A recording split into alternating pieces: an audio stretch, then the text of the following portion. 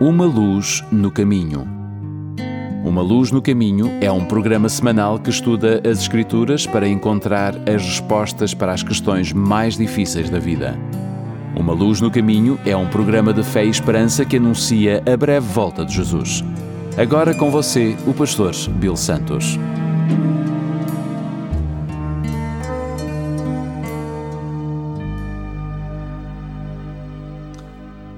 Bem-vindos ao programa Uma Luz no Caminho. O meu nome é Bill Santos. Muito obrigado por estarem conosco. Aqui está a grande questão para o nosso programa de hoje. Será que chegará um dia em que Deus finalmente responderá todas as perguntas que se fazem sobre Ele? Será que Deus vai ter o seu dia de julgamento para que todas as dúvidas da raça humana afinal sejam respondidas? Eu tenho certeza que todos nós poderíamos procurar na internet relatos que comprovam a injustiça deste mundo.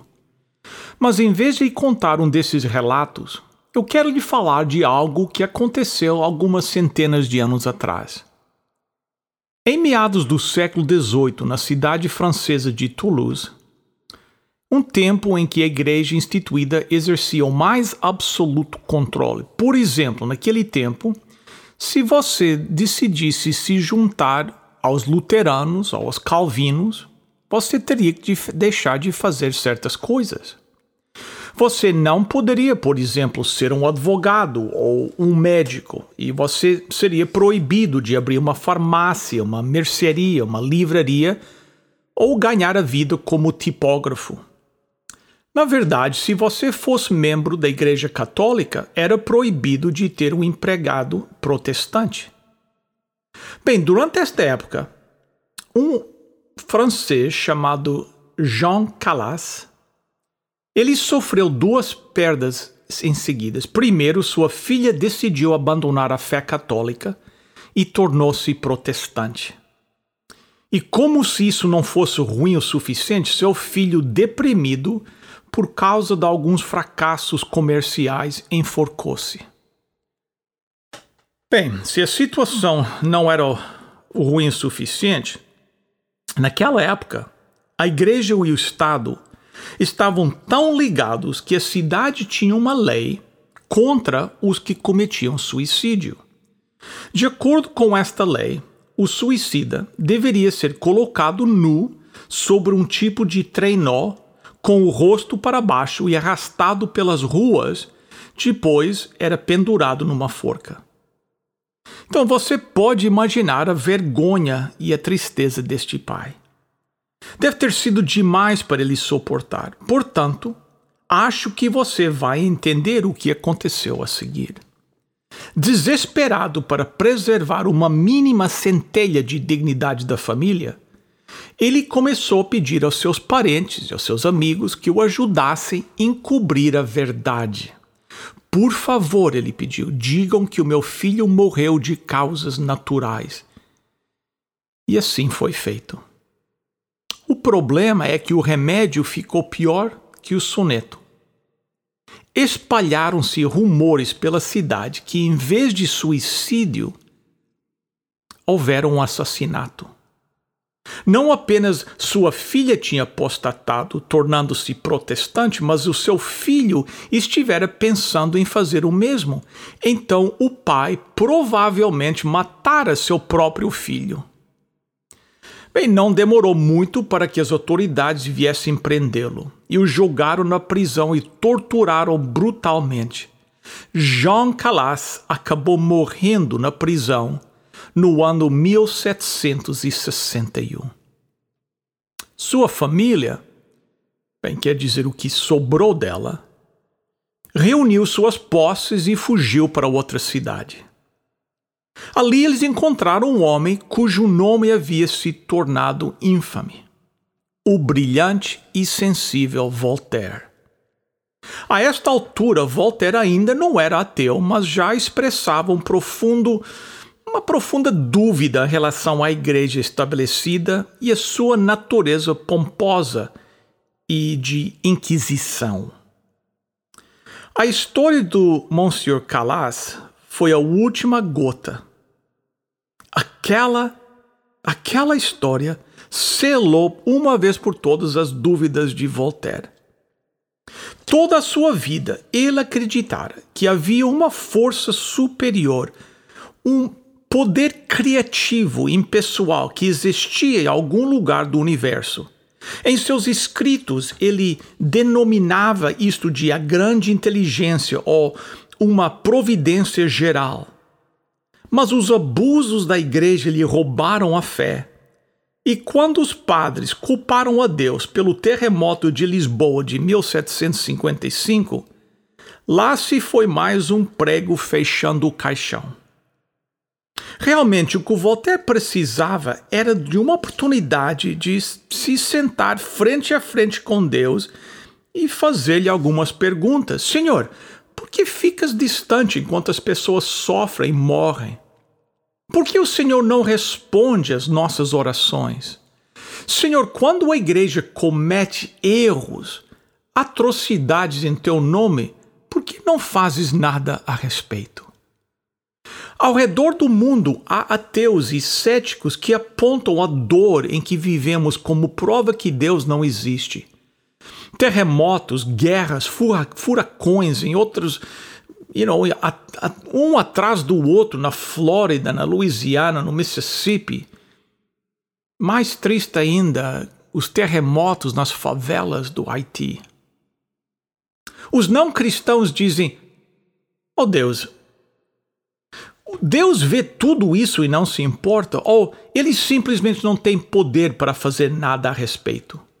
Seja qual for o caso, estas tragédias provam que simplesmente não existe um Deus onisciente e onipresente.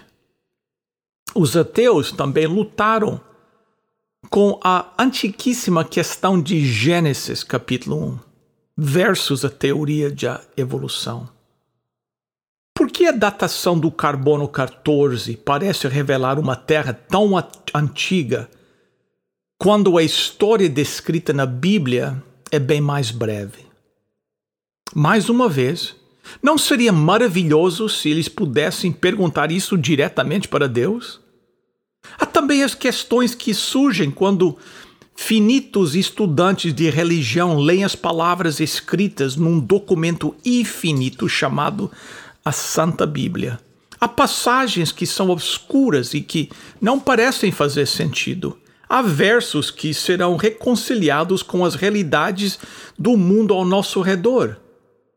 Se Deus é amor, por que não impediu Osama Bin Laden de matar aquelas pessoas? E por que não curou o câncer da sua irmã? E o que vale ter um Deus com poder onipotente se ele nunca vai usá-lo? Eu lembro de uma frase que foi dita na campanha presidencial de 1992, quando o candidato desafiante disse: Senhor presidente, se o senhor não está disposto a usar o seu poder presidencial para ajudar as pessoas, então retire-se, porque eu estou. Então eu me pergunto, quantas pessoas já não desejaram dizer isso a Deus?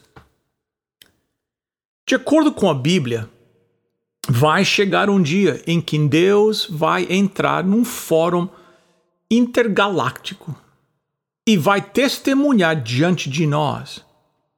Naquele momento, o próprio Deus, a Bíblia diz, será julgado. Imagine só. O Criador está disposto a se colocar em julgamento.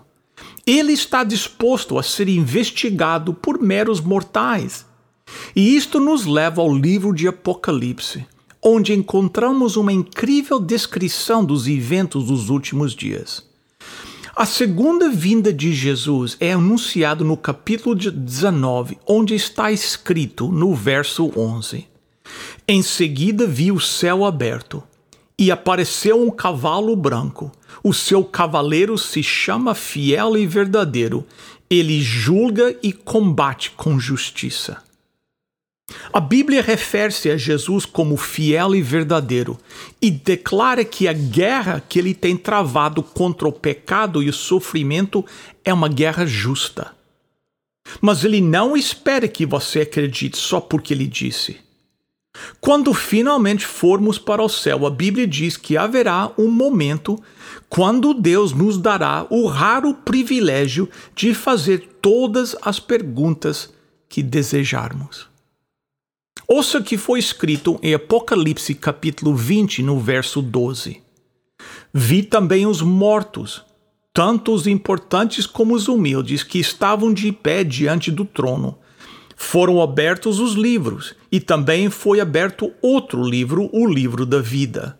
Os mortos foram julgados de acordo com o que cada um havia feito, conforme estava escrito nos livros. Agora, sem entrar em todos os detalhes, esta passagem fala de um momento especial quando abriremos os livros e vamos ler os nomes daqueles que não estão no reino do céu. E neste momento, Deus responderá todas as nossas perguntas. Por que ele pareceu ignorar nossa oração desesperada naquele dia? Por que pessoas boas morreram no dia 11 de setembro? Por que Deus permitiu que o câncer e o Covid invadissem este mundo, quando um ato divino poderia ter eliminado todas as doenças? A Bíblia diz que naquele santo momento Deus responderá a todas as perguntas. E a Bíblia diz que os livros serão abertos durante 1000 anos. Você pode imaginar? Deus, naquela entrevista coletiva de séculos, graciosamente nos dizendo por que fez as coisas do jeito que ele fez. Você vai poder fazer as perguntas mais complicadas. Senhor, por que permitiu que o meu amigo morresse? Por que há tantos problemas em minha vida? E com um sorriso carinhoso, Deus vai abrir os livros e você poderá ver por si mesmo. Sabe, o apóstolo Paulo escreve em 1 Coríntios capítulo 4 sobre o nosso desejo de julgar as coisas rapidamente e tomar decisões apressadas. Mas em seguida ele continua escrevendo algo muito interessante que está no verso 5. 1 Coríntios capítulo 4, no verso 5 diz: portanto, não julguem ninguém antes da hora, esperem o julgamento final, quando o Senhor vier. Ele trará para a luz os segredos escondidos no escuro e mostrará as intenções que estão no coração das pessoas. Então cada um receberá de Deus os elogios que merece. Paulo diz: quando Jesus vier, finalmente vamos entender tudo. Não apenas Deus responderá todas as perguntas, mas todos os segredos mais escondidos deste mundo cheio de pecados serão expostos à luz do dia. E neste momento, poderemos ver por nós mesmos que tudo que Deus disse era verdade. Depois que tivermos olhado os livros, o registro divino, será como se Deus dissesse: agora venham comigo e vejam por si mesmos. Neste momento solene, poderemos ver com os nossos próprios olhos que os maus nunca tiveram qualquer intenção de se arrependerem.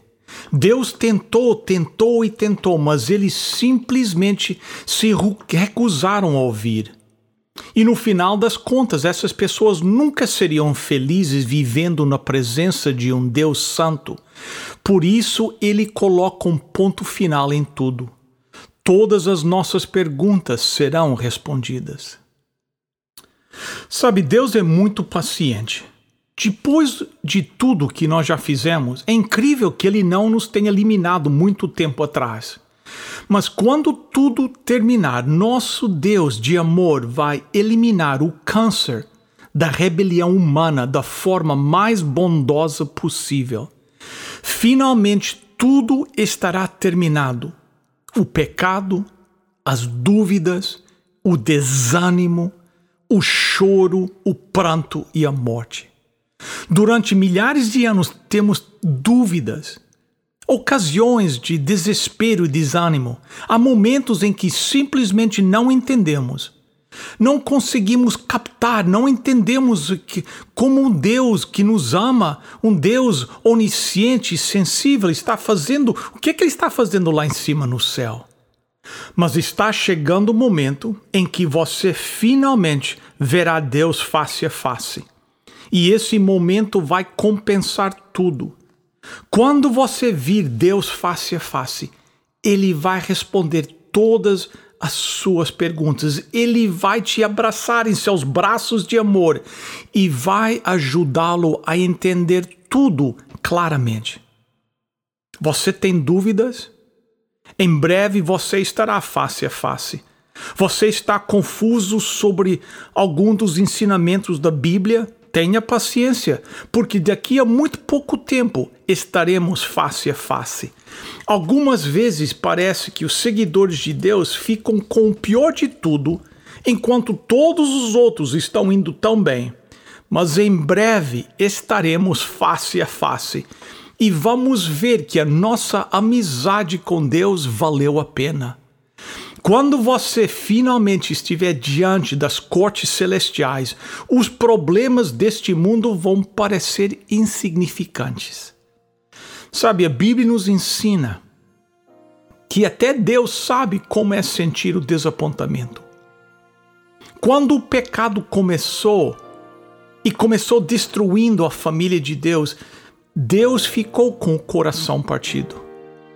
Quando o pecado chegou à terra e a sua família humana começou a sofrer, seus olhos se encheram de lágrimas. Mas agora, neste momento exato, Ele está estendendo a mão a você. E Ele está pedindo que você confie nele, pois vai tirá-lo desta cratera de desesperança que é o pecado. E Ele garante, se você se apegar a Ele, você será um vencedor. Então deixe-lhe fazer a pergunta agora. O que é que impede você a aceitar o presente da vida eterna agora mesmo? Em nome de Jesus. Amém. Queridos amigos, chegamos ao momento do nosso programa que nós temos a nossa oferta. Todas as semanas temos um recurso para vocês. E hoje temos um livro, eu acho que é a primeira vez que nós estamos oferecendo este livro, chamado Saúde e Bem-Estar, Segredos que Mudarão a Sua Vida. Pergunta assim, quanto pagaria para saber os segredos para uma saúde e o bem-estar ao longo de toda a vida? O segredo está neste livro e nós gostaríamos de oferecê-lo, uma oferta do programa Uma Luz no Caminho. Como pedir o seu livro? Ligue agora para 1-800-458-1735. 1-800-458-1735. 1-800-458-1735 ou visite o nosso website umaluznocaminho.com e apenas clicar na página onde diz oferta desta semana para pedir o seu livro Saúde e Bem-Estar, Segredos que Mudarão a Sua Vida. O número mais uma vez, 1-800-458-1735. Chegamos ao final de mais um programa. Muito obrigado pela sua presença conosco. O nosso programa é patrocinado pela Igreja Adventista do Sétimo Dia Portuguesa de Toronto, que fica no 280 da Carlingview Drive. A igreja não está aberta ainda, mas hoje, às 10h45 da manhã, no nosso website umaluznocaminho.com, na página ao vivo, vamos ter um estudo do livro de Apocalipse. Continuaremos o nosso estudo do livro de Apocalipse e quero convidá-lo para estar conosco às 10h45 da manhã. umaluznocaminho.com, é só clicar na página ao vivo. Convide os seus amigos para estarem conosco também na próxima semana. Esse é o nosso plano, se Deus quiser. Até lá, lembre-se, lâmpada para os meus pés é a tua palavra e luz para o meu caminho.